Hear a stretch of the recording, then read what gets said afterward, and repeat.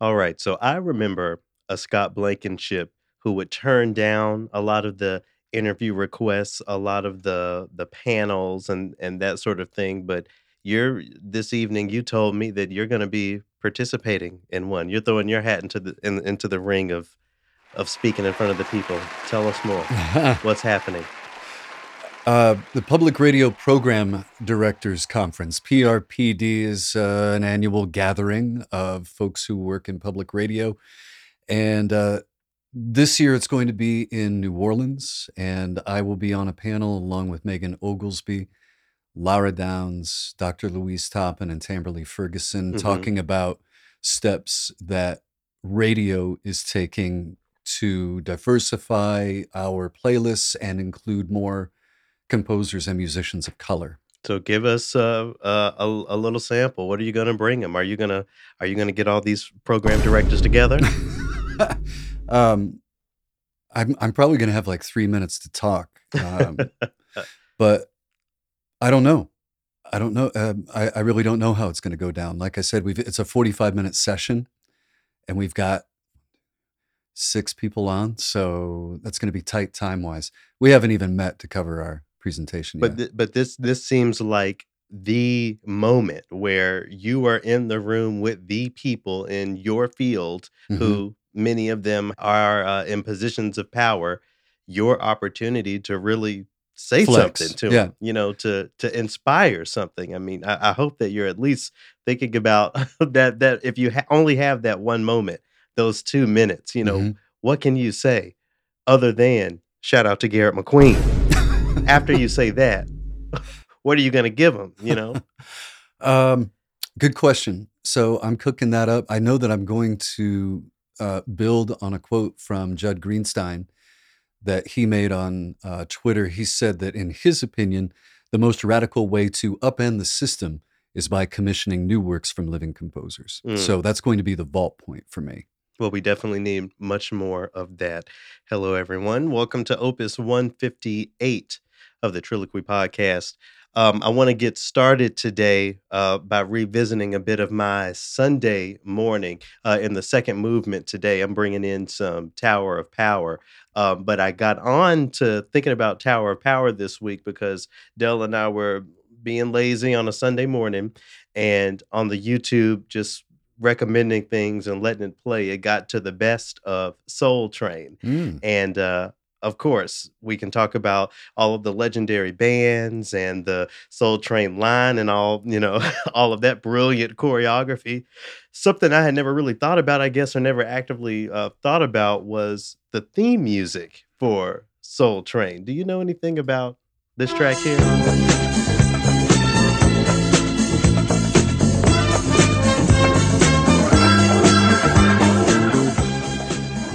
Of The course, Sound of Philadelphia, huh? I Tell was us more. there. Yeah, the Sound of Philadelphia, late 1960s, 1970s group of 30 some odd studio musicians.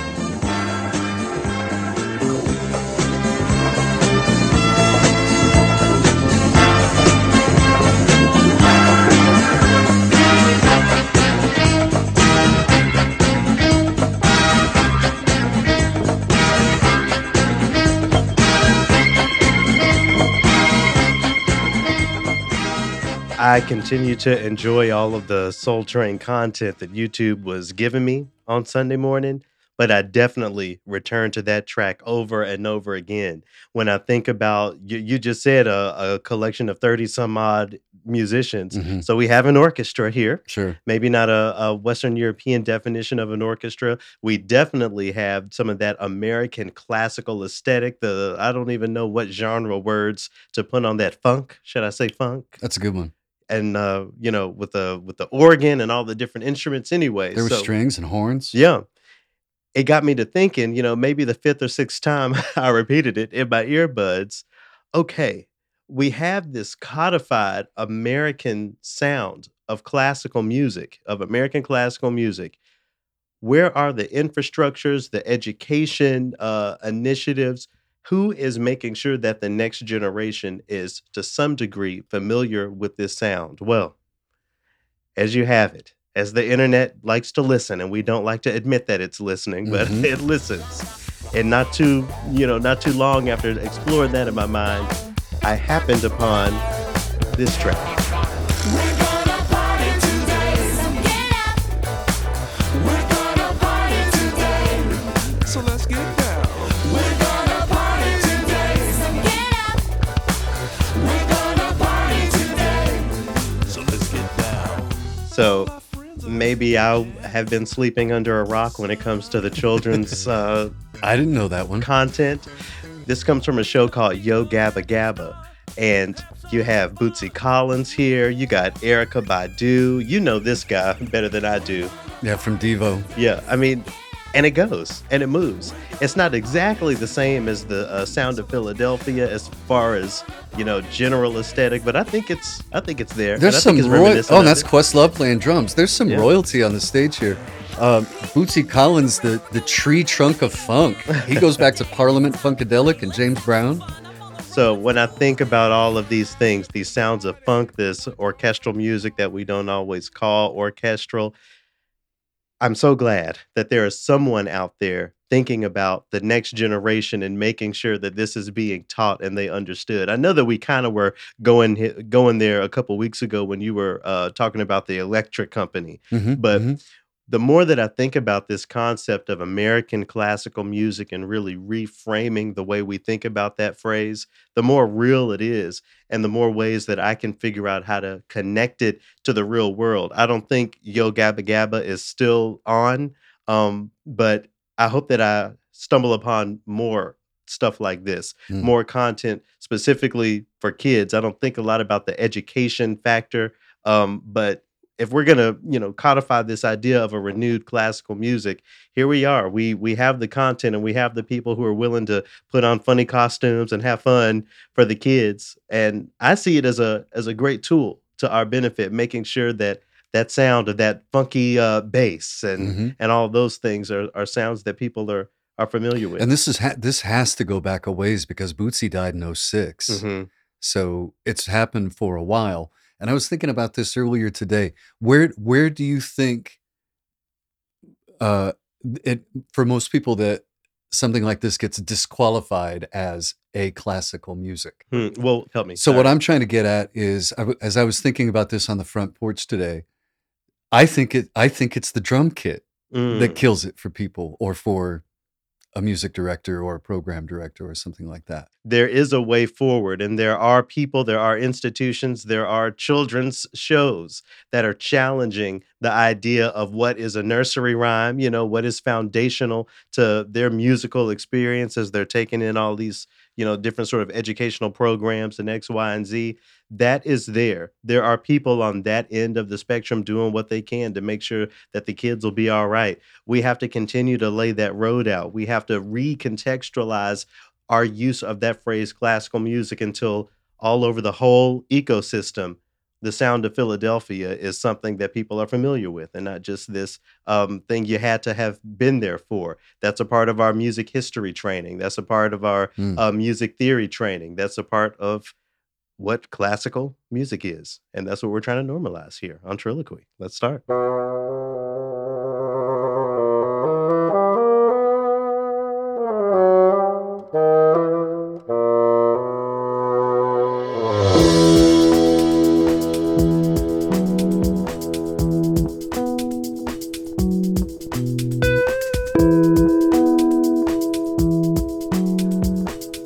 I'm Garrett McQueen, I'm Scott Blankenship. and this is Triloquy, Opus 158. Thank you for returning to the Triloquy podcast. Everyone who's returning, if this is your first time checking out the Triloquy podcast, Triloquy is a podcast that takes the phrase classical music and has conversation and platforms music, celebrates music that may not have always been approximated to that phrase, but things that we believe should be approximated to that phrase classical music in our unique American 21st century context, all the way to decolonizing the phrase and the entire genre. For more information on the Triloquy podcast, to check out past opuses and to donate, please visit triloquy.org. In addition to your support, Triloquy is made possible in part by the Shuttleworth Foundation here in St. Paul. More on them at the shuttleworthfoundation.org.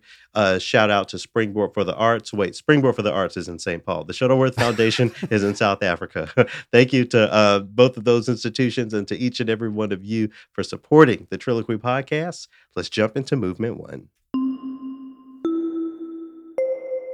Getting all my stuff mixed up, Scott. Is again, the working man's I was going to say the problems. workday's over. Yeah, long days, but glad to be here as always. All right, we're going to get started with what accidental from you, Scott. This is a sharp A from me. sharp? Yes, I discovered this article through Twitter from the sardonically irreverent account of Arvo Fart. Arvo Fert, I guess it is. It's actually Aidan Claire Ramsey had a really interesting article in van-magazine.com, and he sets up the idea of becoming successful in, or elite in some whatever field you're in, but he Mhm. focuses in a way, music and the arts in particular, and he sets it up as, imagine you could win a prize of enough money to live and pay your rent for the rest of your life, and you can pursue whatever you want. You don't have to worry about money, Yeah. right? All you have to do is stand mid-court in the basketball court and shoot a basket backwards without looking. Okay. And the good news is you can try as often as you want. The thing is, though, it costs $1,000 to try. Sure. So here we are in luck. Even people who have means, he sets it up as showing even people who have means can be luckier in this way hmm because they have the means to, let's say, in the arts world, apply for a grant that might have a fee, Sure. apply for a competition or a commission or something that has a fee attached to it, play the really fancy instruments that are owned by somebody else. They Fly to all of the auditions, stay in the There, hotel rooms, there. rent the cars. Yes. have the time off and all that. hmm So I thought it was really interesting the way that he made this business, even, the arts overall, made it real, and I felt a lot of what he was saying, but in particular, this is the point that I want to get to because I think this is the dangerous spot. Down near the bottom, after he's talked about all of the stress that people put themselves through trying to get auditions, to get commissions or win competitions. He says all these things add up. The relentless work weighs on you. And no matter how great your burning desire to succeed is, you still reach a point where there's no fire left inside you. The once smoldering coals have long since turned to dust and smoke, and you're left hollow like a dead tree that's been struck by lightning. Mm. And I felt seen for a moment, Sure. like I hadn't for a long while. Your feedback, your thoughts on the cost of this work. I mean, for me, it's one of the conversations that I suppose a lot of people still don't realize when it comes to orchestral musicians specifically.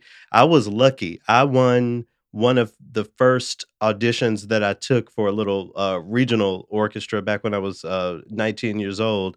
And, the first big boy job I won during the middle of my fellowship with the Detroit Symphony Orchestra. I completely attribute to the free time that I was able to have. I made a decent salary, I wasn't, rolling dough or nothing, but I could Right. pay my bills and eat and play for 20 weeks out of I think it was actually 18 weeks out of the Detroit Symphony Orchestra season. So of course I'm putting in a lot of practice and making sure my shit is all the way together, playing with them. It's not like I was only working for 18 weeks a year. I'm practicing, I'm doing chamber music and X, Y, and Z, but I have the benefit of fixing my schedule to where a month before my audition with the Knoxville Symphony Orchestra, that's all I had to do. I didn't have any services. I didn't schedule any side gigs or anything. I focused all of my time, 12, sometimes 14 hours a day, really pounding out these same excerpts. The Overture to Marriage of Figaro, the Rite of Spring, the Scheherazade, the Right. Don Quixote, all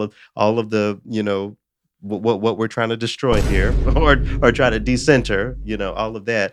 And I pulled through. And if I didn't have all of that time to dedicate to that practice, especially right there at the end, that last month, Hmm. I don't know if I would have been able to do it. And then of course, who knows what the rest of my career would have looked like. Yeah, I mean, I appreciate this article because it really shines a light on something that a lot of people don't think about. The place where I want us to go though in this conversation of the price of luck, and how at the end of the day it really isn't about hard work. I mean, everybody works hard. Everybody is practicing all day, every Right. day, Right. but is only one person who makes it through. I want us to begin to explore what inspires that aspiration. Why do we look for, as musicians, the affirmation of having won one of these auditions, or just an opportunity for us to say that we were the best in a room? Maybe it could even transfer into radio. I'm sure when you moved from local to national, there was some sort of aspiration behind that, or desire, some affirmation Hmm. of getting to have that platform. Not to say that it's bad to have goals, but I think we just need to do a better job of thinking about why we want those things, considering that at the end of the day, it's a roll of the dice more times than not. At the end of the paragraph, he asks, "What was the fucking point?" Mhm. Okay, so we know that there are musicians on stage right now that are loving, all the popular hits, the Sure. Hot 100 that they're playing. But I watch social media and I see musicians who are just dragging the pieces that they have to play in subscription concerts, Mhm. and nothing but excitement about the new piece that they get to fly over here to, Cincinnati and play with Awadaj and Pratt, Sure. or Connor Chi down in Arizona or something like that.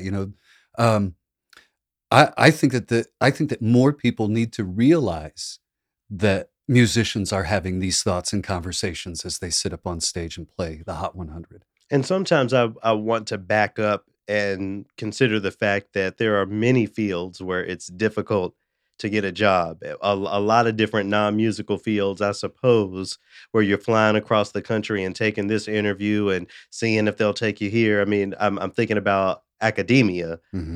but beyond that, I don't know. Do you have any perspective on what that might look like? Do you know folks, or can you think of any other industries that are as cutthroat in this way? 200 people show up for this very specialized thing, and one person gets hired, and sometimes not even that one person. We talk about all these no hire auditions that we need to get rid of. Right. Is there something comparable? Academia gets that close. I've got a Yeah. buddy. I got a buddy who's in his early 50s, and he taught as an adjunct for close to 20 years before Hmm. before getting something that was a little more stable.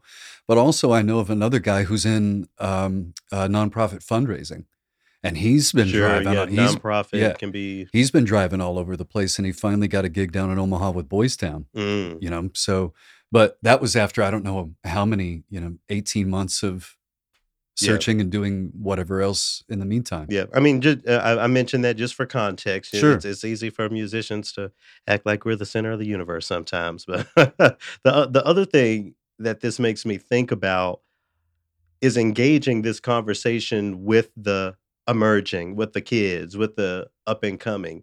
I remember some conversations, especially in undergrad, about how difficult it is to get a job. Something Lacolian would say, um, at least to me in my lessons, was that you have to think about things non-locally. You have to think about things nationally and even Mm. globally, because he would say there's 2 full-time bassoon jobs in the city of Memphis with the symphony and with the university, and both of them are taken right now. So what are you trying to do? You know, Right. I Right. think and I think that inspired some of my early decisions to try out music education, but those middle schoolers, I didn't have it in me. I did that wasn't my gospel. So Mm. that's what really pushed me into performance. But even so, the story I always say is that I went to USC to get my master's in bassoon with plans to come back to my hometown of Memphis and just teach or do something else. I started practicing and things went a different way, Mm. So I was very lucky in that regard. Anyway, all of that to say, uh, what do you think about really honestly having the conversation with folks who do aspire to an orchestral job or a chamber music job, a soloist job? You have a studio full of cello players. Is it okay to stand up in front and say, by the way, maybe one of you will end up getting a job. The rest of y'all just gonna I thought they end up start. figuring it out. I thought that was the opening announcements of the first It class. needs to be, but it's not, because how would the conservatories pull the students that they need to make the money that they need, especially the schools of music that are, within big state schools and that sort of thing. They can't just advertise the fact that most of y'all, it's not even half, most of y'all will not have the luck to get into the field. Otherwise, there wouldn't be any students there, or Hmm. people would figure something else out and treat music as a hobby. The phrase classical music industrial complex comes into mind. You have all of these people, especially in music, taking out all of these student loans for to get the instruments in many Hmm. cases, to go study at these prestigious schools, according to many, with these teachers in X, Y, and Z. You get out of school, you got six-figure student loan debt and no guarantee that you'll actually work in that field. As a matter of fact, it's probable that you won't. I don't think that conversation is really happening to the degree that it needs to have, because it can't happen to the degree that it needs to have. I used to have the conversation with radio students when I taught as an adjunct You because you would tell them most of y'all not gonna get a job.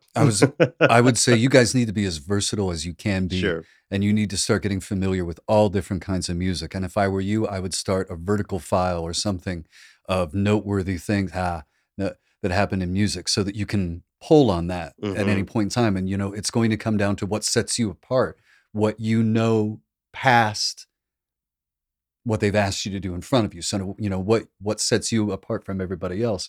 The thing is the landscape has changed since I was teaching then. We have podcasting now. Yeah. We have streaming services and what's the satellite one?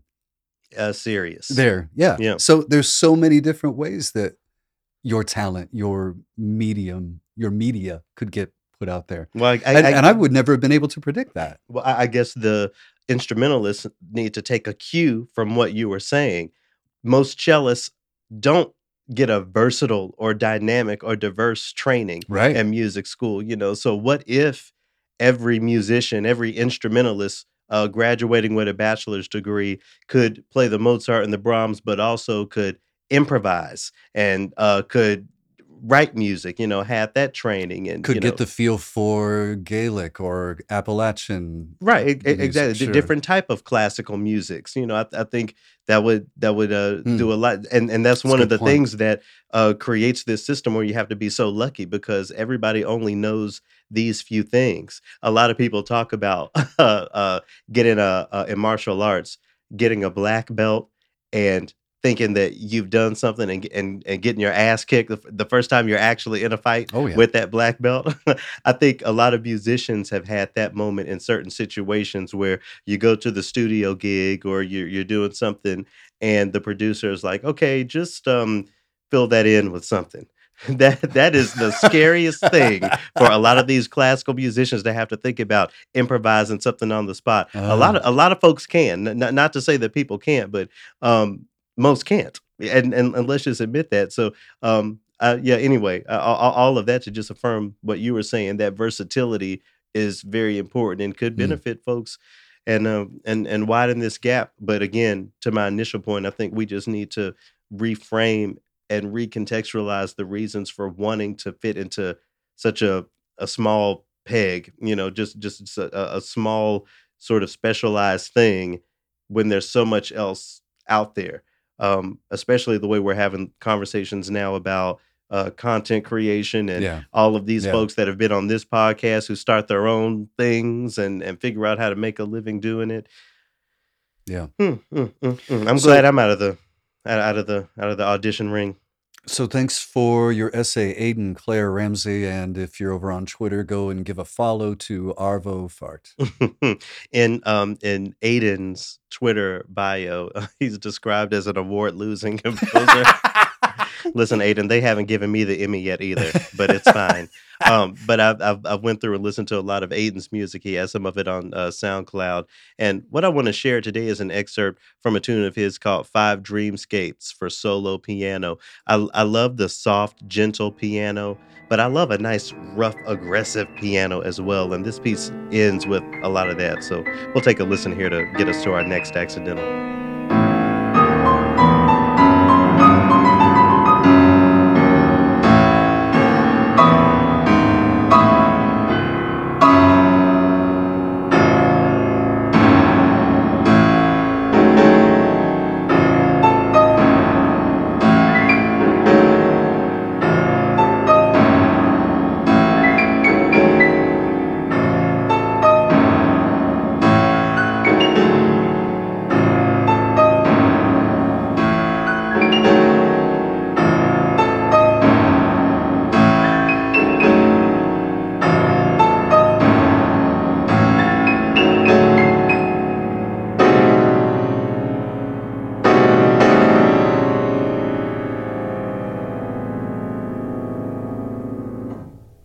I'm going to guess he lost the Lullaby Award on that one. but I love it. I mean, wow, incredible music. We need more of that. You were just saying in the introduction that people need to commission new music to shift the field, right? Oh, Right. that's what Mr. Greenstein was saying.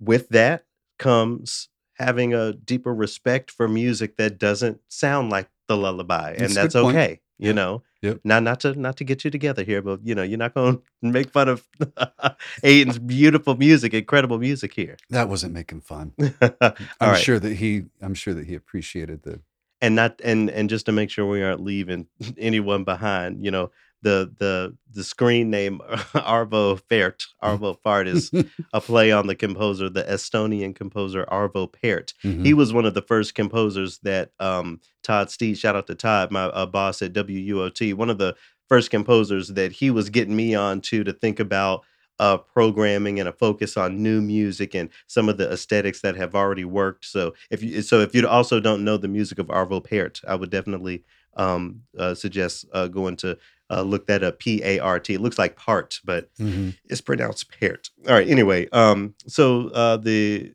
Western classical music industry, the American orchestral industry, celebrated some good news last week. The Baltimore Symphony Orchestra became the first American orchestra in the United States to hire a music director of color. I almost wanted to fact check that a couple times, not because I didn't believe it, but it seems like that would have happened by now. We always bring up Titus Underwood talking about I'm tired of the stories about the firsts. This is one that surprised me. So all of these people have just been guest conductors. I'm thinking about Thomas Wilkins and Leslie Dunner. All these people, they were just guest conductors at their various places, I suppose. First music in the 106-year history. Yeah. Hmm. You said that you had found a recording of him conducting Seattle Symphony. Yeah. And I reached out to my buddy in Seattle, and he hadn't had the opportunity to hear him conduct yet. But the thing that I was seeing online in association with Maestro Haywood was, I think it was the New York Times that came out with a headline talking about it was a bold choice. Mhm. And there were people that wanted to jump on, well, why is it bold? Why? Because it's a black man? And I'm tired of the so-called allies who are I- just jumping to act like, okay, okay. like, come on. All right. No, What do we're- you think they're talking about, ally? Right, You know? right. Where's my button? You know? And another shout out to Judd because he jumped in and said, "Well, I think it's a pretty bold move to hire a 29-year-old man who not many people know his name. Yeah, let's see what he's got." Well, I, for one, welcome Maestro Haywood. this headline from MSN.com is 5 things to know about Jonathan Hayward, the Baltimore Symphony Orchestra's newly appointed music director. I think a lot of the dialogue surrounding this hire is painting him as the dark horse. No pun intended, but someone that a lot of people don't know, and this is such a bold choice. And I have to say, I do not envy him. There are a lot of people, everybody has an opinion, right? There are a lot of people who are counting on this first Black conductor for the Baltimore Symphony Orchestra to follow the status quo and to please the boards and the funders and all those people. And then you have folks more on my side of the spectrum who is just ready to, tear things apart in the way that I always am. But at the same time, I'm rooting for this brother, but it's not enough for it just to be a person of color on the podium. That's not the point. And I hope that conversation somewhere within the Baltimore Symphony Orchestra is happening. I have faith that uh, this will be something, because there's no reason for me not to be positive about it. At the same time, we know what industry this is. Right. So you're hoping that he will use the podium to shape the Baltimore Symphony Orchestra's offerings going forward. Yes, Yeah. that's the hope. I hope so. I hope so. And if he comes out with, if the first symphony doesn't have a composer of color on it, The then first what? concert. Yeah, it's the first performance. Well, I mean, well, I'm not going to be surprised, only because I know what industry this is. I'm gonna have some hope, but let's go through some of these things so that we can learn a little bit more about this maestro. So, number one, he trained as a cellist. So this is someone who is an instrumentalist, someone who knows what he's talking about when it comes to bowings and all of those things. Don't most conductors have an instrument? A lot of conductors are singers, and that's great. That's Ah. fine. A lot of conductors are pianists. Think about Leonard Bernstein, but Right. as far as playing one of the orchestral instruments, I think that proves to be a benefit. That's a positive. Sure. Other points here, it says Marin Alsop is on his side. She was, of course, the previous music director Right. of the Baltimore Symphony Orchestra. But the point that I kind of want to get to here is down here at the bottom. It says he has chameleon qualities. Hayward's father was a chef and his mother was a waitress. He has one younger brother, a member of the armed forces. His new bride is training to be an opera singer. Okay, so he has lots of different experiences and a family with different experiences and backgrounds. But it goes on here to say, but though he spent most of his life in Charleston, South Carolina, his speech doesn't betray even a hint of a Southern drawl. Instead, he has a decidedly British accent, and a posh one at that. All right. This podcast is called Triloquy. Hmm. What am I supposed to say? I am rooting for this brother, and I have to read here that this is someone born in Charleston, South Carolina, of all places, down there where Gershwin were and all of them, where they would carry it on. Hmm. And we're publishing that he has decidedly taken on a British accent. I guess I'm just making a big deal out of nothing, aren't I? That is completely insignificant to the idea of a Black conductor on a major American orchestral podium. That has nothing to do with it. That we have this nice polished brother, even one with a British accent, huh? Mm. I, for one, would like to welcome Maestro Hayward to the podium in Baltimore. I wish him good luck. My question to you goes up a little bit to Marin Alsop being on his side. She is quoted here with an enthusiastic review. But if you recall, we covered her leaving the Yeah. Baltimore Symphony, and our conversation surrounded what kind of thing are you leaving behind then for the next person? Hmm. Meaning she said, I'm not getting anything done with the orchestra, so I'm out. What's your comment? What do you think about what is being left for him to step into? A lot of expectation, a lot of drama, a lot of stories. Remember, I don't know if we actually talked about it on Triloquy, but it was in the Baltimore Symphony where they fired a flute player for posting anti-vax things The on Baltimore Sun, was it? the Baltimore Symphony, the Oh. flutist from the Mm. Baltimore Symphony. So there's been a lot of shakeups. Remember, they were on a lockout, I think, not too long ago, maybe last Mm. season or the season before. It's been a lot Mm. going on with the Baltimore Symphony. So I mean, I think he is being given a chance to really prove the power of being a new person in the building. He has a lot of things to transform and turn around. I guess that's one positive way that I look at things a lot of times. If you have all of these things that have gone wrong, look at all of these opportunities you have to show everyone how great you are at turning that bus around. Mm. That's great. I can't get over the fact, though, that they are making every effort to show that this black man, even though y'all might know his name, he's gone to X, Y, and Z school. He's met Yo-Yo Ma, is a trained cellist. He's black, so we're checking our DEI checkbox, and he even has a nice British accent, so he'll be completely unoffensive to even our most conservative of audience members. I get stuck between this rock and this hard place because I see an obvious example of, oh, I hate going here, but I don't feel like anyone else is going to have engaged in this conversation. I see what a lot of people saw with the election of Barack Obama. We have the black person, we have our means and our reason and our fuel when it comes to saying we're doing all of this stuff, we're progressive, but look at the lengths you went to find someone who so perfectly fits into what people naturally would expect, other than his skin tone, other than his racial background. Even in the MSN article, they go out of their way to make sure people know that he's biracial. This is why I say I don't envy this person, because it's not personal. It's not me with a bone to pick with this individual, with Maestro Hayward. I'm sure he's going to do a great job, and I'm rooting for him. I also know that there are black conductors who they would never even consider for other reasons, because their aesthetic isn't quite right or what they would expect. The programming that they might bring to the podium falls outside of the traditions. I'm hopeful, as I began this section by saying, I know what industry we work in. I, for one, welcome Maestro Hayward to the podium, and good luck to you in Baltimore. All right. You're being You are not. pusillanimous. No, you are not going to get me to say anything against this man. You're not. All right. If any of y'all want to have the real conversation, reach out. In the meantime, we will transition into our second movement with a performance led by Maestro Hayward. You mentioned the Seattle Symphony, so we're going to listen to Jonathan Hayward lead the organization in a rendition of Mars by Gustav Holst.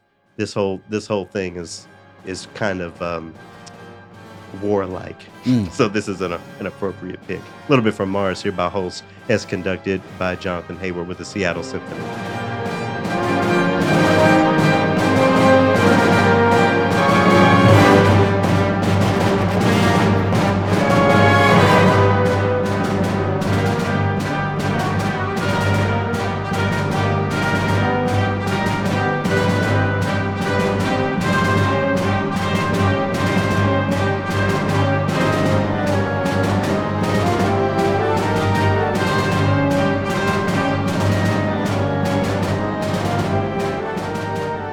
So, of course, I'm going to be accused of trying to quantify or define or be a gatekeeper for blackness. You know, that's one of the narratives that will be so easy to be passed around. What do we say on this podcast? We're working to what? Decolonize classical music. Why am I not allowed to point out the fact that they found the most colonized brother to put on that podium? I don't know what you're Never mind. supposed to. Never mind. We're here in the second movement. What sort of a reaction are you after from me? We're here in the second movement. Tell us about what music you got for us this week. We just go to band and ship. Go ahead. Right, right. Okay, well, you sent over the Sound of Philadelphia yesterday. There's something to sort of prime the pump, and I started listening to all kinds of tracks from that era to me that sounded like anthems or theme music as we were walking down the road. Hmm. And it immediately made me think of a track called "Pick Up the Pieces" by Average White Band, which would be Sure. a strong contender for my theme song, right behind Fat Bottom Girls by Queen. But anyway, to get to a more current artist, I wanted to bring in one by Josh Dion, who is one half of the duo called Paris Monster. And Paris Monster is a band I've heard a couple times on a streaming service called Radio America. And it falls in the funk area. Hmm. You could see him definitely influenced by James Brown and Parliament and that sort of thing. But Josh Dion gave a little headphone concert where, in order for you to hear the mix right, in order for you to hear the music right, Yep. you have to be there wearing a set of headphones routed through the board. But he's got this really interesting setup for this track called "A Vision Complete," where he's drumming with a stick in his left hand, and then he plays a little synthesizer that's set up over here for his right. But he also uses that free hand on the floor tom every once in a while to be able to pull together all of these certain elements and different ways of thinking about playing the keyboard versus the percussion. I thought was really interesting. But in an interview that I heard with him, he said really he's just plugging into the basics of human music, Mm. rhythm and voice, that those were the first two. And another thing that I love about "A Vision Complete" is how the lyrics are a story that only rhyme or near rhyme every once in a while. And I just think he really makes that happen in an interesting way. Spend all this time on something without bringing for lunch. No other reason than a vision drawn up right. If not perfectly written with care and precision, then it won't take. Oh, flight. Oh, a vision complete with nothing in the distance. And my shade. So say more about the general aesthetic. You said you hear funk in here. What Maybe else? a little What other American classical things are you hearing here? Probably Bill Withers. He also referenced Ringo Starr as an influence for the drumming because he talks about how, the real drumming happens when you're not singing. So let's see if that happens here. I was searching. And what's it becoming that I never found the time to preserve it?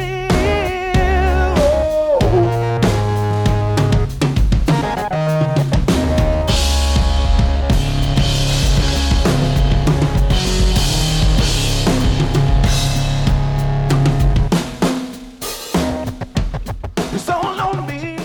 We were just talking about the importance of being versatile and being familiar with as many different things as possible. I think about this when I listen to this performance. We have him drumming and he's singing and he on the keyboards Mhm. and maybe there's something else. You mentioned everything he was playing. I think that may set him apart, but I don't know if it was just this singer standing in front of a band doing all of that stuff. Do you think the impact would be the same? That's a good point. I don't know.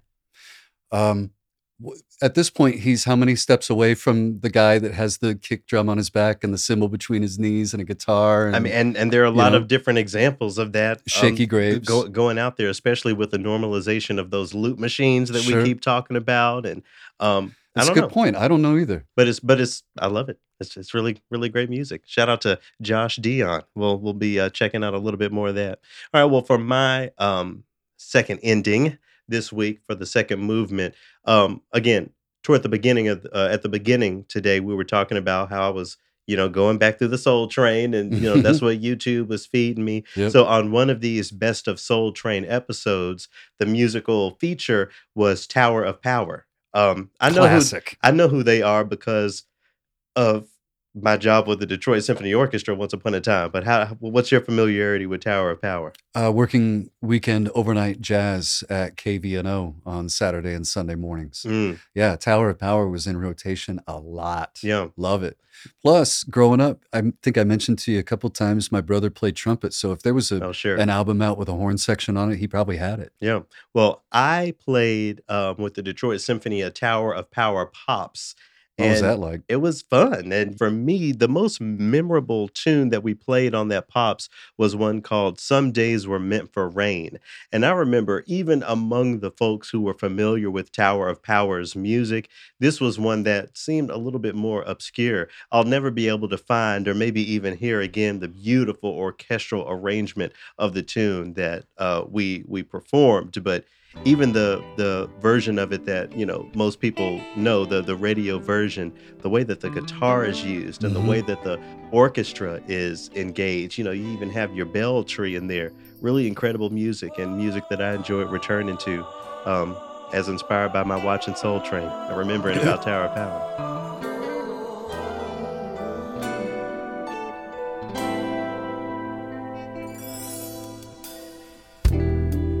Raindrops on my window,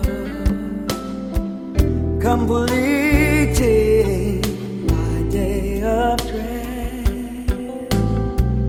Tears streaming softly from bright eyes. Where does this aesthetic take you? Paint the picture for me. Well, it makes me feel like one of those late 90s MTV videos is about to start that has a storyline going through it, where a man catches his partner doing him dirty. Mm. Doing him dirty. I'm caught up in your chain.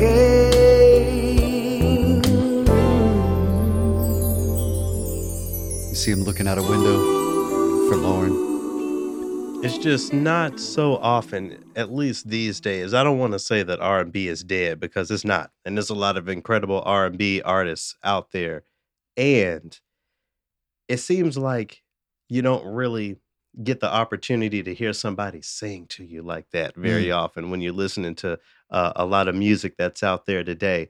There was something about, again, the arrangement that we performed in Detroit that I wish I had a copy of somehow. Maybe it's archived somewhere. Somebody has it recorded. But even so, even without being able to hear that, the original track itself just touches down in my spirit um and makes me just feel cozy. For me, I think about that rainy Saturday night. Maybe Yeah, it's that about, vibe. maybe it's about 40 degrees outside. So it's not just Oh. cold, but it's a chilly, rainy night. So you want to be indoors. Maybe you're drinking your wine, or I don't know, maybe a nice cup of hot cocoa. Really beautiful music. And it's a shame that there are so many people who aren't familiar with this oh so important iteration of American classical music, especially as delivered by Tower of Power. Beautiful stuff here. In my tear-filled room, feeling deep the words she said. My love for you was just a game in time. Cold birds caressing through my head.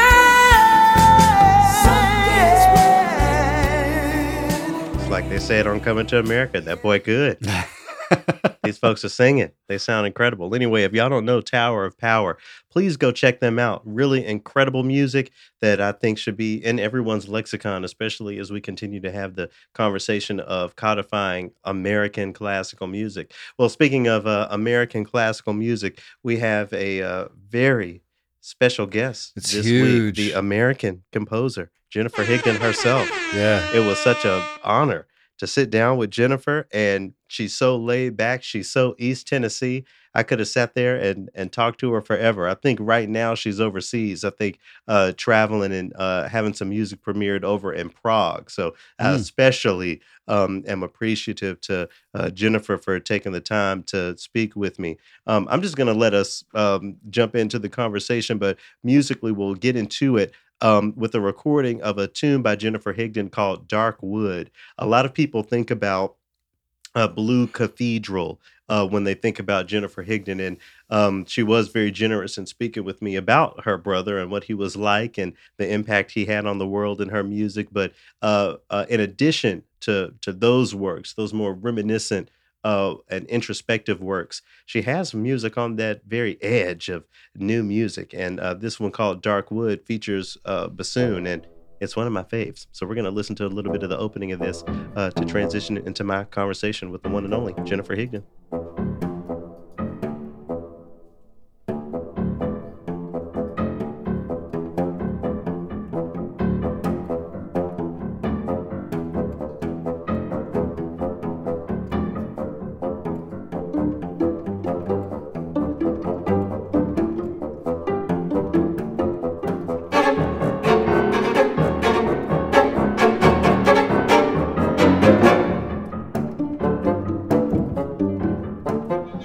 Actually, this was commissioned, I think it was in 2001. Joan Tower arranged it for me with I think it was the St. Luke's Chamber Ensemble. Mm-hmm. And it was a bunch of chamber pieces that were going to be done on a program, all contemporary music. And she said, they've got a great bassoonist, and would you be willing to write something for bassoon and piano trio? And I said, yeah, that sounds like a kind of a cool challenge. And having been a woodwind player in a woodwind quintet, Mm-hmm. I thought, you know what? That sounds like a nice challenge. So I actually talked to a bunch of bassoonists, and I asked them, I said, if you guys could have anything in a piece, is there something that you would like? And I was surprised how many of them said, well, we have a lot of slow music. I Mm-hmm. want something fast. So, and virtuosic. And I thought, you know what? That's what I probably should shoot for. So the idea was to have a true chamber setting where there was real interaction between the bassoonists and the other players, each of the members of the piano trio, but to have some music in there with some bite to it, Mhm. so that people could experience a different side of the bassoon than what they're used to experiencing. So, and bassoonists are so good. So of course I had to have fun. Yeah, yeah. And of course, as thankful as I am to have another bassoon work in the repertoire, you have to always be fielding the question about where's the flute piece? Where's the flute sonata? Are you intentionally sticking away from the flute? It's funny you mentioned that. I'm about to have a little mini concerto premiered at the National Flute Convention in Chicago in wow. August. Yeah, I have actually kind of shied away from the flute. I think I know too much of the repertoire. I have chamber works, but I've been asked repeatedly about writing a concerto, but it wasn't until the NFA came to me. That's the National Flute Association. It's their 60th anniversary. And they said, could you do like a mini concerto? And I thought, you know what? It's probably time. I mean, I've got like 16 other concerti. It took that much time for me to screw up the courage. And I know that there are a lot of flute players who have been patiently waiting and will be so happy to hear That's the true. piece. I hope so. I always hope it works. I always get in these situations. I'm like, this is kind of dangerous. I have to tell you, Garrett, this is so funny. I haven't had these dreams in like several decades, but I'm starting to have performance dreams. Like I'm the flute player or a piccolo player. And I'm supposed to walk out on a stage and play. And I haven't played in ages, but I usually have composer dreams, like getting lost backstage or having the wrong score or not knowing what's going to be rehearsed.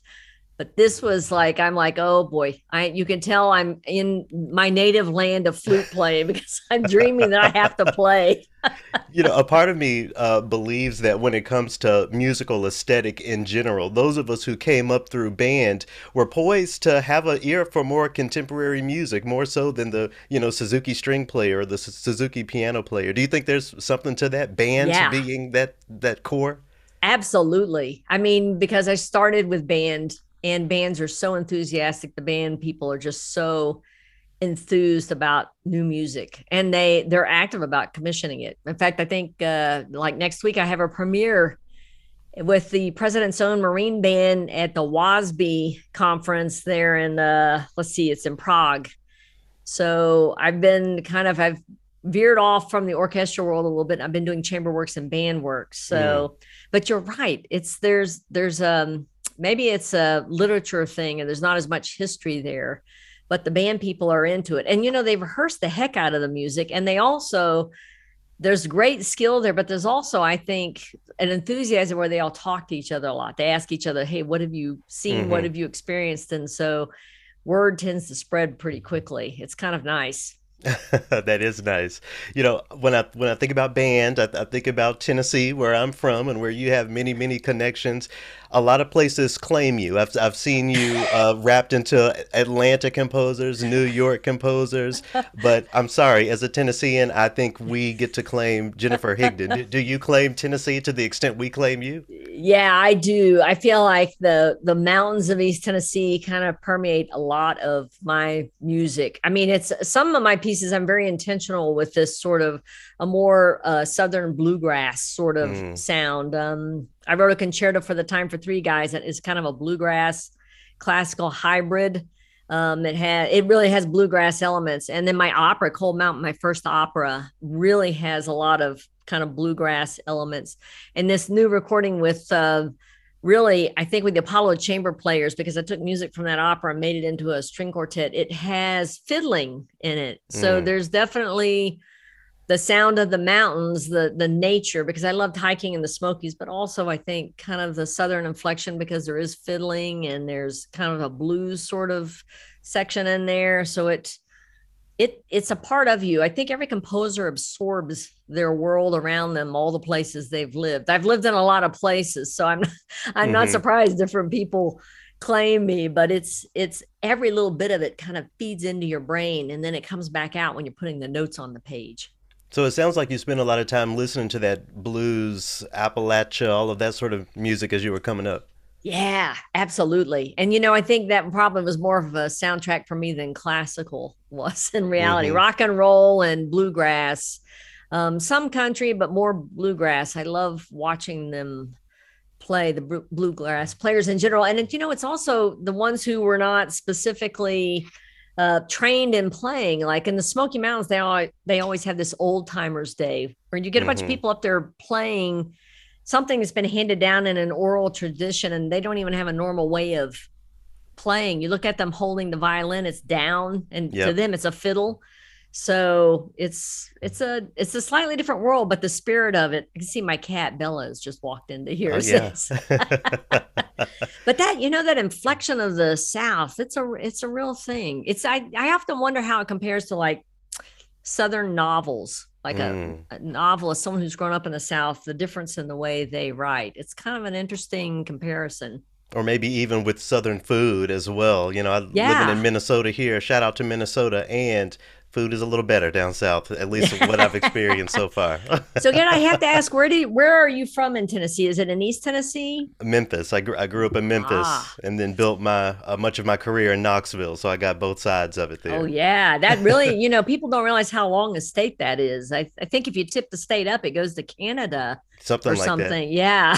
Yeah. Yeah. And my partner, my boyfriend's from outside of Johnson City, so Oh he yeah. he really Elizabethton, if you know it. Oh So yes, absolutely. so, Yeah. so I definitely get a lot of that. When you use that word training or trained, I think it's so easy for musicians to get in our own echo chamber when we start talking about music theory and the way we break down music. We can certainly do that with your works, but I don't particularly care about that aspect of it, much less folks who are, so-called uninitiated. What's your relationship with music theory and composition?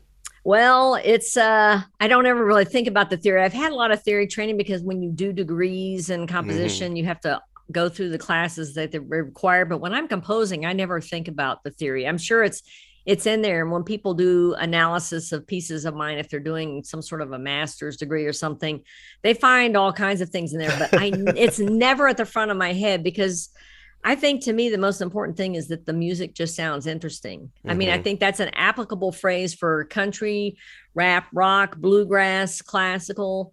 So I take it from the approach of, is this interesting to listen to? Do I have that? Have I got an idea there long enough? And do I need to change the idea? Do I need to move somewhere else? Whenever I'm writing a piece, I mean, I thought about the bassoon a lot for Dark Wood. I thought, what are the areas of the bassoon? Where in the range do people maybe don't get to really listen and hear? Hmm. And I thought about kind of the incredible, exquisite growliness of the bassoon that when it's Yeah. down low, like doing a trill or something. So sometimes when I'm writing a piece, I'll make lists of what I think are cool sounds on that instrument. And I try to find a way to work it in, but that's like following my ear. Yeah. So it's a very different approach. But I have to admit, I don't ever think theoretically, and I'm not a big fan. I don't like analyzing anything. And people ask me questions all the time and I can't answer them at all. They're like, what key is that in? I'm like, oh, it's in a key, but I don't know. I don't keep that in my head. And let me look at it. Let me see. Oh, yeah, that's right. So I mean, it reminds me again of that conversation of the food. You know, my parents and grandparents don't have recipes. They just put some milk in there and some cinnamon. I don't know how much, but it all comes out. it's true. I think it's an instinctive sense that you build within yourself. And, you can be a composer without knowing the theory, because composing is just creating something where you have one sound and you're combining it with another sound. I mean, it's literally something that simple. And you just have to make it interesting, or at least you have to make it interesting if you want other people to listen. If you don't want other people to listen, it can be anything at all. But I don't think you have to have theory. And I think that's often a misnomer. People assume that they don't know enough about music. And I'm like, you know what? I think my music should speak to you, and it's my job to make it do so. If it's your first time into the concert hall and the first classical concert you've ever heard, I think the music should speak to you.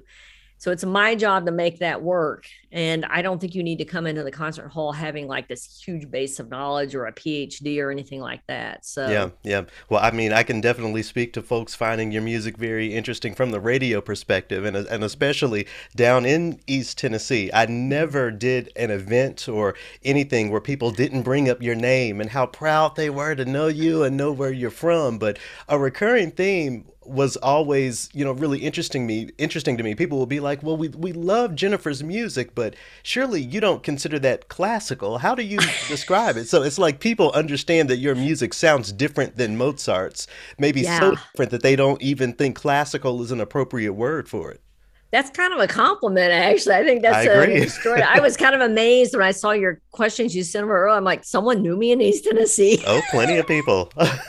They love you. It is interesting because to me, I listen to so much music that I don't see a dividing line between different types of genres, which I know there used to be more of a difference. Like if you were a film composer, you didn't write straight classical. And that just seems like doesn't make any sense to me. And I listen to so much different kinds of music that I guess for me, there's just no line there, and you can cross over, and it's a richer toolbox to draw on, but also for listening. And I think, the advantage to music that's being written now is it's more likely to speak to people who listen to rock and roll or rap or country or something like that. You can kind of get closer to those genres with the language of now and the tempo of now, or kind of the energy level of now.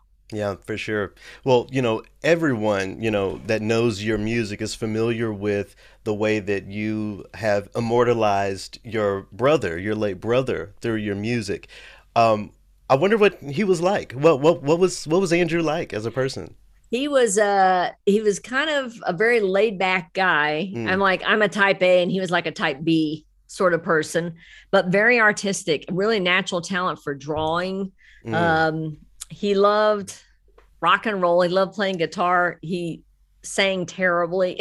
But the thing that was really striking about him is he made friends with everyone. He was a really good brother. We were really close. So you realize he was just a year and a half younger than me. And you start to realize when you lose a sibling like that you see the whole world through their eyes. All of your experiences are shared.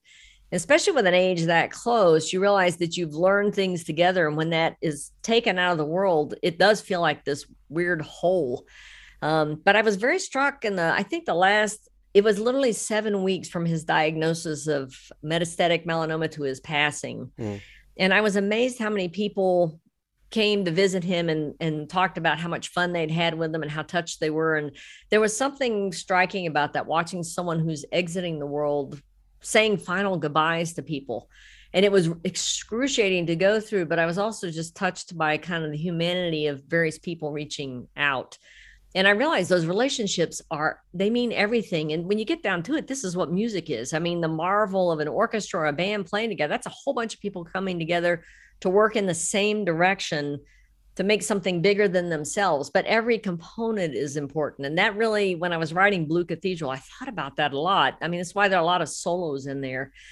We all contribute. And, even now when I write a concerto, even if it's like when I wrote a mandolin concerto, I thought about this. I often put a lot of solos in where individual players are interacting with the soloist at the front of the stage, because that chamber setting is also important, even if you've got 90 people on a stage. Right.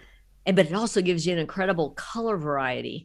So I think with Andy, when I was writing Blue Cathedral in particular, I was trying to figure out, because I started that, I think it was maybe about a year after he'd passed away. I was still in heavy grieving and trying to figure out, is life going to be about living or is it going to be about dying? I mean, this was the first major death that I'd been through, really, and it was such a hole in my heart. But you do have to look at it in the context of how are you going to live your life? And that kind of permeated in the music. And it was amazing how cathartic it was for me to compose. People who hear pieces of mine from that time period often ask me, what was going on in your life? Which amazes me that they can sense it even without a program note or anything that's related to my brother. It still permeates the music. It's one of the aspects of music that I think is magical.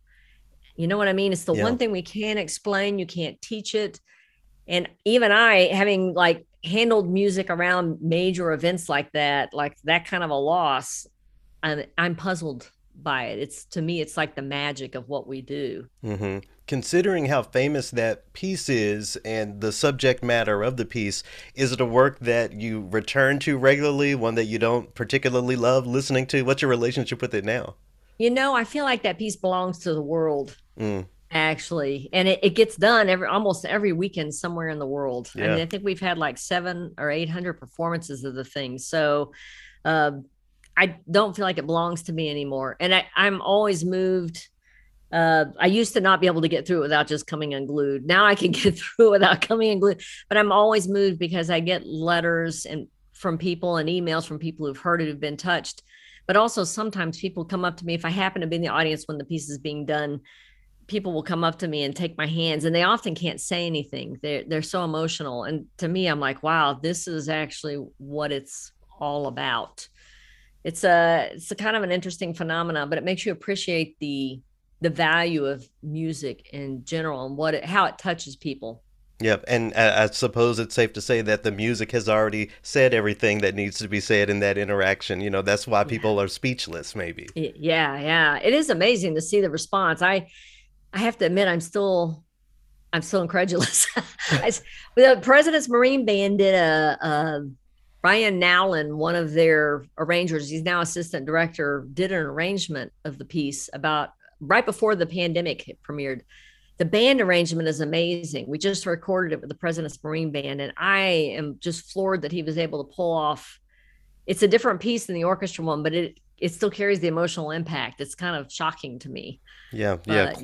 Clarinets are good at doing that whisper tone that maybe a stringed instrument can do, so it translates well that way. Yeah. He also, for a lot of that string stuff at the beginning, it's like huge chords, big divisi in the strings. He actually has like trumpets with mutes in them and things. I mean, something really, really unusual, so that when the clarinet comes in as a solo, it stands out. It's like brilliant orchestration, because I couldn't figure out how to do it. People kept asking me, and I'm like, this is the one piece I just can't step back enough to make another arrangement of. So kind of fascinating. Well, with as famous as that piece is, it's not the only work of yours, of course, that's gotten a lot of acclaim. I've talked with both Anthony Davis and Raven Chacon about their Pulitzer Prize winning stories. They both say they just happened to get a text from someone offering congratulations, and they didn't know what for. Is your story similar, learning that you won the Pulitzer? Yep, that's it. And most people don't know this, but the Pulitzer people don't call you and let you know you won. You get basically the press descends on you, and it's normally, I remember my phone kind of exploded. There were all these messages spooling up. I'd had my phone off because I was getting like a tetanus shot or something. I was in the doctor's office. They're like, don't have your phone on. I went out of the doctor's office. I turned on the phone, and suddenly there were like messages spooling up every 30 seconds. I could see another one coming on, and it was the Associated Press, the New York Times. It was like every major. It's fairly shocking because you're supposed to say something intelligent and you're basically in shock and you're not sure what has happened. But I think Franco Terry from New Music Box is usually the first person to get to everyone. Somehow he pulls this off to congratulate. And I think I literally said to Frank, what are you congratulating me for? What is this? But then all the blood leaves your head and you can't think clearly. And it's fairly shocking. You don't get the letter till like a week or two later, because you keep thinking, did I dream this? Did I get hit on the head? Am I imagining it? Has but someone it's gotten this wrong? And I know. And they always announce it at like 3 o'clock, and they're trying to make a 5 o'clock and 6 o'clock press deadlines. So you're suddenly in a situation where people are asking for quotes and you're just trying to like pull it together. Basically, Yeah. it's such a big thing. It's so shocking. So, oh yeah, I know. And it kind of can alter your life. It's amazing. I have to admit, it took me a year or two to adjust to that being attached to my name. I'd go to a concert and someone would say from the stage, "Oh, we've got a Pulitzer winner here," and I'd turn around and look behind me. I'm like, "Oh, is there someone here?" And then I was like, "Oh, darn, they meant me." It's pretty incredible. It's miraculous, actually, Garrett. I even think about it now. I'm like, how did that happen? So it's a favorite question of the people are always asking, like, did you know that your violin concerto was worthy of a Pulitzer? I'm like, nobody knows anything. You just have no clue. But it's also, I look at everyone who wins it every year and I think, oh my gosh, their life is changing, because it does. It alters a lot. It puts like a level of legitimacy there on what you're doing. And for a lesser known composer, that's even bigger. I mean, I was kind of like coasting along. So people kind of knew who I was because of Blue Cathedral. But yeah, that was wow. Yeah, and I was going to ask a similar question. Did you have a unique relationship with the violin concerto before it became a Pulitzer Prize winning piece? No, it was just in a line. It literally, for me, it was in a line of a bunch of pieces. I think I wrote it right before I wrote the Bluegrass Concerto for the Time for Three Guys. I mean, the two pieces were like next to each other, and boy, they're extremely different. They're so different, but yeah, I still have to admit, I wonder what the heck was that? What happened? So, but I'm really happy for my colleagues too, because it also it makes more people look at their music. I felt like I was in a good position. I was getting music out there, but for some of my colleagues, it's the first time people are like, "Oh, who is this person? I want to check out what they're doing." And to me, that's a great thing. Of course, when we talk about Pulitzer Prize winning music, for most of us, we aren't talking about, oh, look at how beautiful this score is. We're talking about the recording of the piece of music. How has your relationship with performers evolved over the years from the composer point of view? Yeah, I think I started out as a flute player. So I think my earliest relationships were literally with flute players. Those are the first things I was writing, little flute pieces. And they were really small, like 6 or 7 minutes. But I just, through the years, what basically has happened is, because I self-published, I've never really advertised my music in any way. In fact, I don't really approach people backstage at concerts or approach people about playing things. But I just figured, and this is kind of a very naive thing to think, that if the music works, the performers will be excited enough to talk to each other about it, which is relying on word of mouth, which is kind of a hazardous thing to do. Now looking back on it, it was also a very naive way to do it. But I have such respect for performers, because having played a lot of new music myself, I know it's frustrating if you practice something a lot and it's still not in your hands, in your embouchure. So I really think when I'm writing about everything that I'm putting a performer through, and even with something like a concerto, even all the inner parts in the orchestra and the people who don't normally get really juicy lines like the tuba or the viola or the bassoon, I'm always interested in writing very interesting lines or solos for them, because everybody who comes in to put together a piece, whether it's for a soloist or just two people or an orchestra, you want those parts to be interesting. And I think about notation all the time, because you spend a lot of time as a performer practicing, and I try to make sure to give all the information that someone might need, shaping of things, the phrases and the tempi. I've had so many pieces where composers didn't mark things in the score, and then I got in rehearsal, I was holding something very quietly because they had a pianissimo, and then they come in, they said, "Oh, I wanted you to crescendo there." And I'm like, "Oh my gosh, I've been practicing this little quiet spot, trying to control it." So and basically my commissions, all the concerto I've done, people ask me, "Why have you done so many concertos?" And I'm like, well, those are the people who've been asking for something. So that's kind of, the relationship is just out of a mutual respect. I listen to the performers too. Even now when they say, "Oh, this doesn't work so well on the instrument," I will go back and make adjustments in the music. It's not that unusual for me to do that, because I find that, like, you're a bassoon player, you would know much better than I would what a bassoon, how it works optimally. And I feel like it's my job to get that to work for players in general and not be pushing the envelope too much. Sometimes I like to push the envelope a little bit, but I always try to do it with respect. So Yeah, so you're not like Beethoven when he said, "I don't give a damn about you or your little fiddle when the muse visits me." No, I think the muse can visit, but I say, hey, pay attention. We got to make this work. That's a great way of going about it. So, one of the things that I will always remember about you and will always be appreciative for when I was in radio down in Knoxville, I wanted to do a queer composer special. And, you never know who's comfortable being platformed in that way. So I was just so excited to get the affirmative from you to be able to include your music and your story in that programming. Is that something we should talk about? Is it significant, a composer's identity when it comes to things like gender and sexual orientation?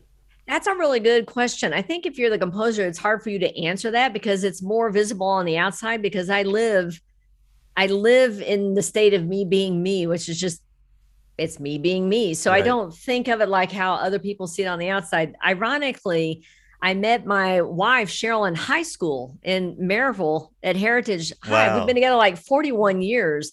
So there's something I think it's important. We both have talked about this to be out and open because it also helps younger people who maybe are in a scarier situation. And I have a lot of students when I travel will come up to me and say, yeah, I'm nervous to talk to my parents about this.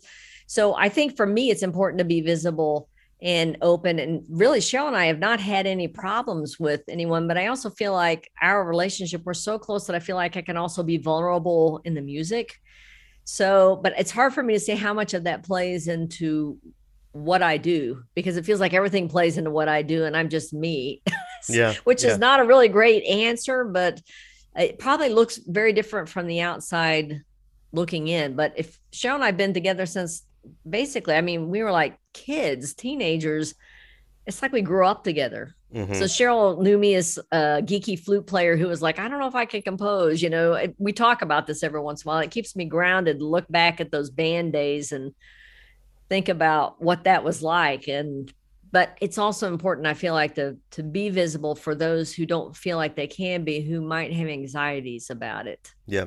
And I definitely understand what you say about just being you. People often ask me about my coming out story and that sort of thing, and I don't really have one. I saw a picture of a boy on TV one day that I loved, and that made sense to me. So it's just how I lived my life. And I've explored the same thing, as a media personality. There are a lot of people who would ask me to be more forward about that aspect of my life, and it's nothing I'm ashamed of or anything. Sometimes it's just hard for me to draw the line between affirmation for other people and just doing something or saying something for the sake of doing it, for the sake of being in the moment.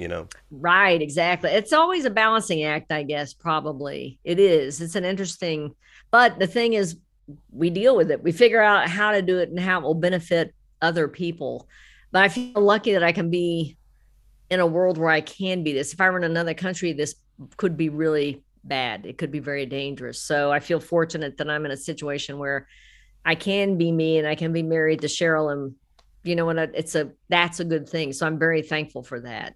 Does your wife have a relationship with music? Does she edit things, or is it completely separate? She actually runs my entire publishing and all Oh, any like wow. agent booking stuff, contract stuff. She used to be a meeting planner for conventions, but it got to the point where I was getting so many orders for music because we do the publishing that I was spending all my time doing publishing stuff, running back and forth to FedEx. So she runs that full time now. And it is literally a full time job because we probably get maybe a dozen orders a week. It's a lot. So it takes a lot to kind of keep all the balls in the air. It's like a big circus. I never realized how much paperwork goes with being a composer. I'm not sure Beethoven had to go through this much Right. stuff. But it's funny. We talk about Beethoven a lot. I think about this because I'm asked about it frequently. People are like, "Oh, well, Beethoven's famous." I'm like, "Well, the fact is, when Beethoven was alive, he couldn't afford to own a house, and he often would write a piece that might be performed once or twice in his lifetime. Where I have like over 200 performances a year. I, in fact, have better things are much better for me now than they were for Beethoven or Mozart in their times. And Hmm. sometimes I know composers get really discouraged. They're like, Beethoven and Mozart are taking up all the real estate on a concert. But the fact is, things are better now for composers than they were during the time that those guys were having to work. So they didn't really benefit from what became their fame. Yeah, I mean, and good for you for having the in-house help. I always say for musicians, if you can marry an accompanist or a massage therapist, or pick very carefully. It sounds like you made a great decision there. Yeah. So, looking at the relationship between music and the world more broadly, it's becoming very normal to talk about things like race, the patriarchy, prison, all of those sorts of things through music. Are you particularly drawn to any of those conversations? Do you think it's important for a composer to engage those things? Yeah, I think I mean, I'm constantly talking to orchestras about this because they're always telling me that they want to be relevant to their communities, because if they are relevant, they can basically stay alive. And I'm always pointing out that they represent a very small minority of voices, that I mean, half the world are women, and more than half of the world's colored, and all the voices are important. And I often feel that voices now can speak more clearly to the people that might go to concerts now. So it's a huge topic that has to be addressed. I think for survival, if it's not addressed, I don't think it's going to be good in the end. It has to be relevant. I think about Beethoven and Mozart, they weren't doing a bunch of old music. They weren't doing Renaissance, Right.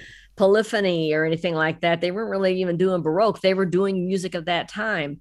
And the world is very different. But I personally find it more interesting to listen to all kinds of music from all kinds of voices.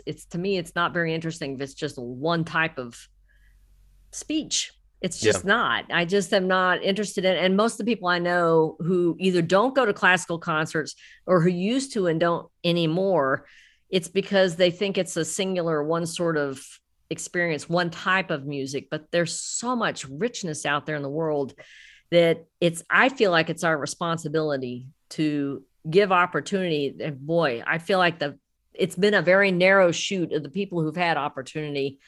It's slowly cracking open, but I think we have to keep pushing. I think we have to keep pushing. You talk about people who don't go to orchestra concerts or used to and didn't anymore. Do you feel obliged to take on that battle to convince people to go back to the concert hall for any reason? Boy, that's a good question, because I don't go to concert halls if it's just standard repertoire. Right. So I'm probably not a great advocate, but I will, when I have performances, I will try to get people that I know who have either never been to a concert. I always get them tickets. Sometimes I try to get them to sit with me in the box or something, or I try to find people, like I have gone out in the audience during the first half and taken people and brought them up to my box. So I try to be proactive, but I try to also explain that there's different kinds of music. I try to dispel there are a lot of misconceptions, but some of the conceptions are correct. I mean, it is really, really old music a lot of times. And it is basically white European males. I mean, it's what, and it's so that combination doesn't appeal to the majority of the people walking on this planet. But sometimes if I see something on a program that I think, even if it's not my music, if I see something I think might be really fascinating, I will often alert people to it. I said, I know you don't go to classical concerts, but you should come to this. But I often will get tickets. This is one of the things when I have performances, I'll get tickets for people, wait staff and restaurants and baristas at Starbucks, different people that I know have never even been to a classical concert, or maybe they don't go very often. And I'll try to get them in and figure out a way to talk to them about what's happening. So I feel like I have to be an advocate, but I'm more of an advocate for the more contemporary experience, to be quite truthful. Yeah, same. That definitely same. I'm gonna bring us back to Appalachia, East Tennessee to close out. But before I do that, how can folks pay attention to what you have coming down the pipeline, to upcoming performances, anything you want to promote? Yeah, let's see. Well, I'm going through a year of world premieres. They were COVID delay, so I've had 11 in 12 months. I'm about to have premiere number 8. But I'm currently working on a piece for Josh Bell that has 4 other composers. Jesse Montgomery's writing one of the movements. Jake Heggie, Edgar Meyer, and Kevin Putz were each doing one movement. That will probably be in the next year or so. I've got a couple of recordings coming out. The Philadelphia Orchestra's recording of Time for Three just came out. That's an amazing recording. And the Apollo Chamber Player recording of my string quartet in in the shadow of the mountain. So I have an opera coming up in fall of 24. It got moved. It's Opera Philadelphia Brass Quintet with the American Brass Quintet in October, and a big suite for orchestra from my first opera, Coal Mountain, has 37 orchestras co-commissioning. It will be in a lot of different places. It's got a lot of states represented. It starts in Delaware in September. I know the Knoxville Symphony's on there in the spring. I told Oh, them I'd nice. come in. So, but I've always got stuff going on. So my website's just my name. So I have to often look on there to see, wait, what is happening? I don't know. People ask me. I'm so focused on writing the notes on the page. Basically, that a lot of times I don't know what's going on until Cheryl says, time to fly to this. So, and if you're at the Flu Convention in Chicago in August, pop by. We're gonna make some music. So Awesome, awesome. Well, I love and I treasure my time in East Tennessee, in Knoxville, in those mountains, and even going to Pigeon Forge, and all of those things. As beautiful as that place is physically, many people would say that you don't have the same access to teaching or live performances as one would living in New York or Los Angeles or something like that. I wonder what your words are to folks who are in more rural areas who might be interested in music. We have YouTube and everything these days that haven't always been there. But beyond that, how do you think folks can engage the arts in their own unique way if they're living in a place that isn't New York City? oh, that's a really good question. I mean, it's weird. I was born in Brooklyn, but we were only there 6 months. I was not old enough to do anything. But I often think when I really look around, when I travel around the country, the majority of the art, the performances is happening outside of New York in reality. So, but because of the web, I think it's possible to constantly look around, find things, look at podcasts are amazing to me. I discover so much stuff through podcasts. So the web carries a lot. I think the things are out there. You just kind of have to look around. The trick is there's so much out there now that everyone's looking at tons of stuff. Mm-hmm. There's all kinds of music. And I think that could be a good thing. I don't think that's a bad thing because it means basically probably the gatekeepers who were there before who were kind of putting up walls saying you should listen to this, you should listen to that. Now we can kind of step around it and say, hey, what do I want to explore today? And that's an important thing.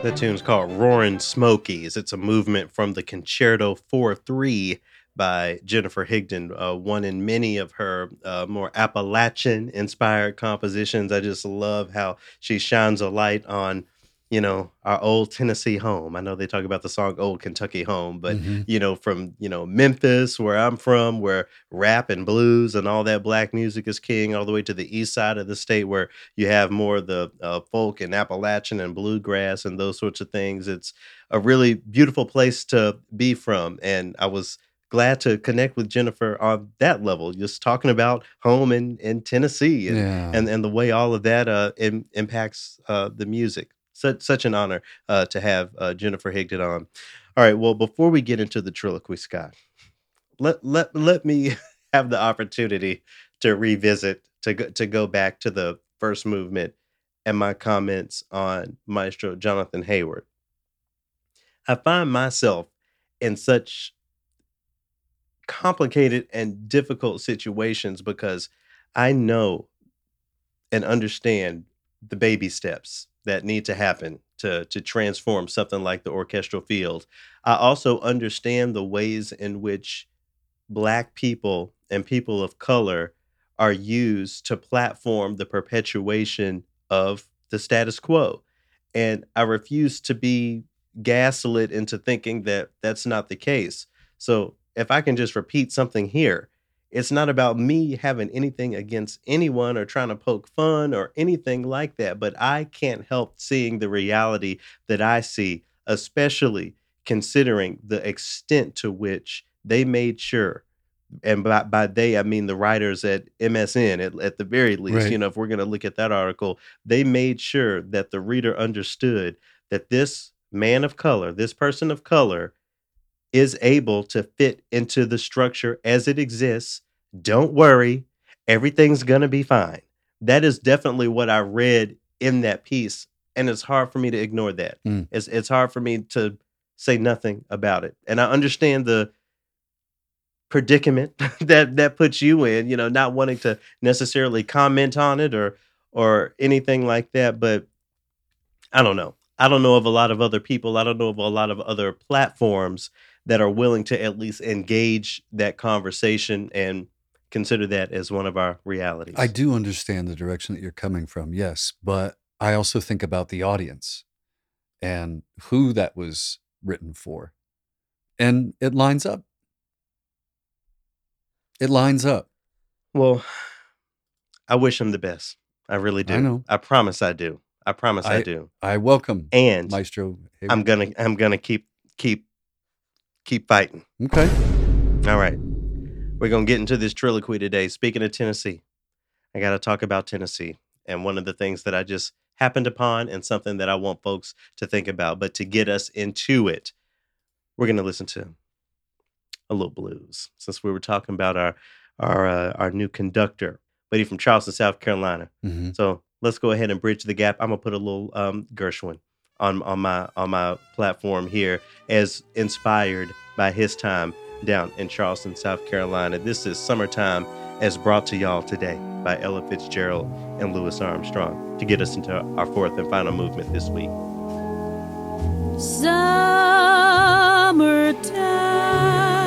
Summertime, and the living is easy.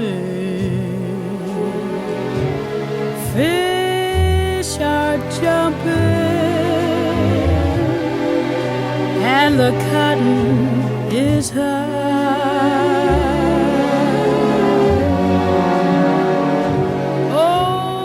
You do have to give it up Oh, or admit that Gershwin did set the framework, did build the frame for musicians to really paint this musical picture of humidity Mm. and mosquitoes and weeping Yeah. willows. As much as I am uncomfortable even thinking about George Gershwin sometimes, he gave us a piece of music. Mm. So shout out to Mr. Gershwin from Charleston, Wow. South Carolina, who I'm sure, had a nice American accent, because this is where he's from.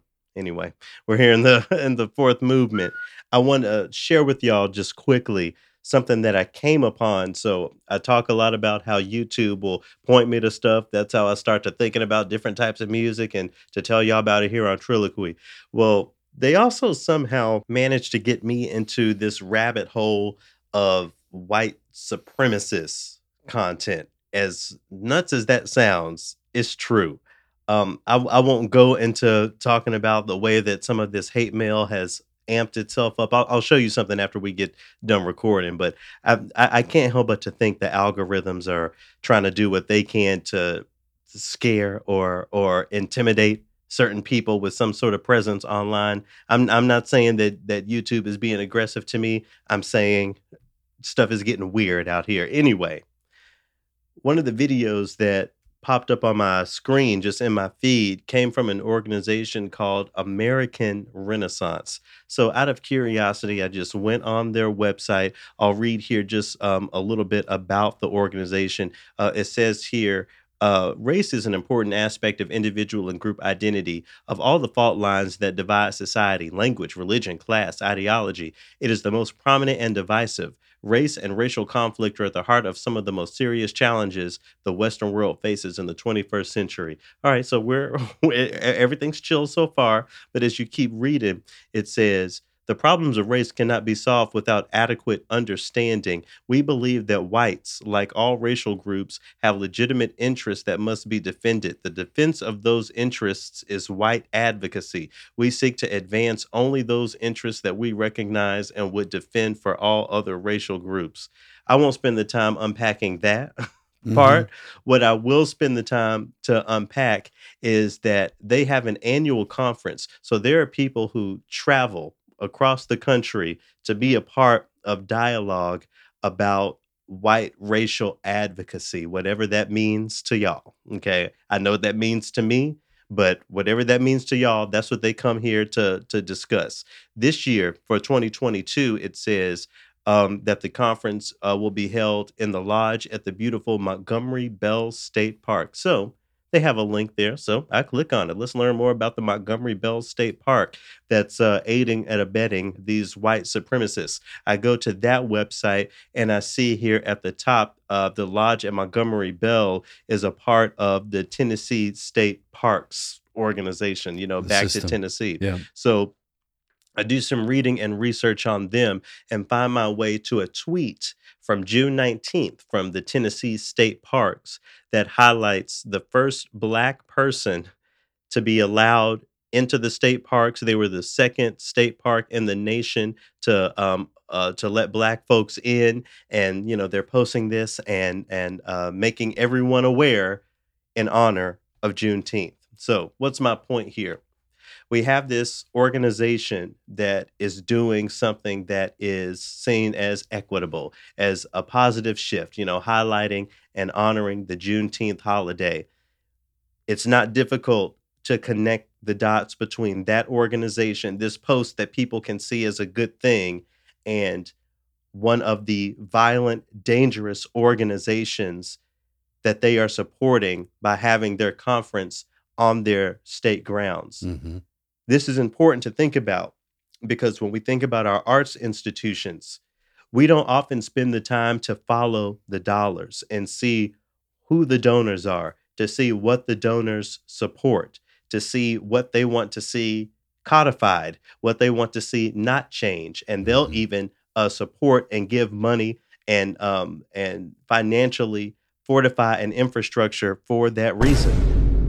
I can't help but to allow my mind to go there.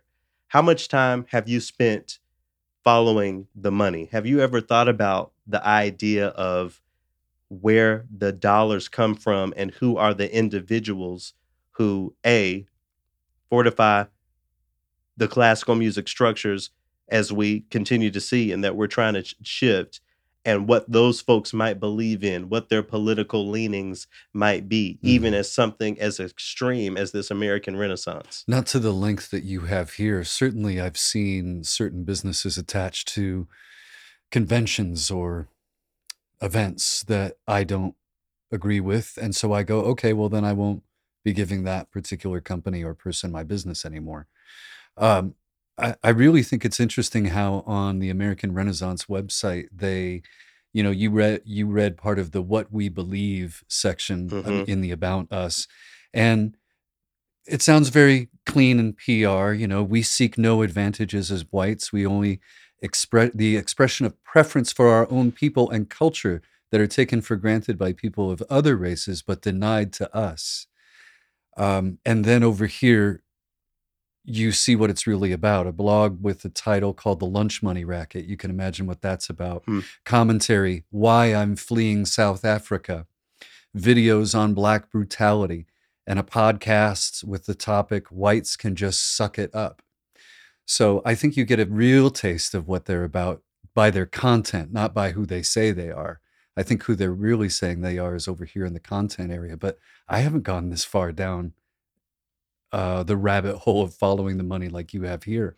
But this is the thing. I don't see it as some deep investigative journalist thing I did. But you An did alg find it by accident, though, right? and an internet algorithm felt like that based on my searches or whatever they're gathering from my computer, that this might be something I'm interested in seeing. Maybe somebody's being an accomplice Mm, because now we're raising awareness. So I had this thing in front of my face. I check out their website.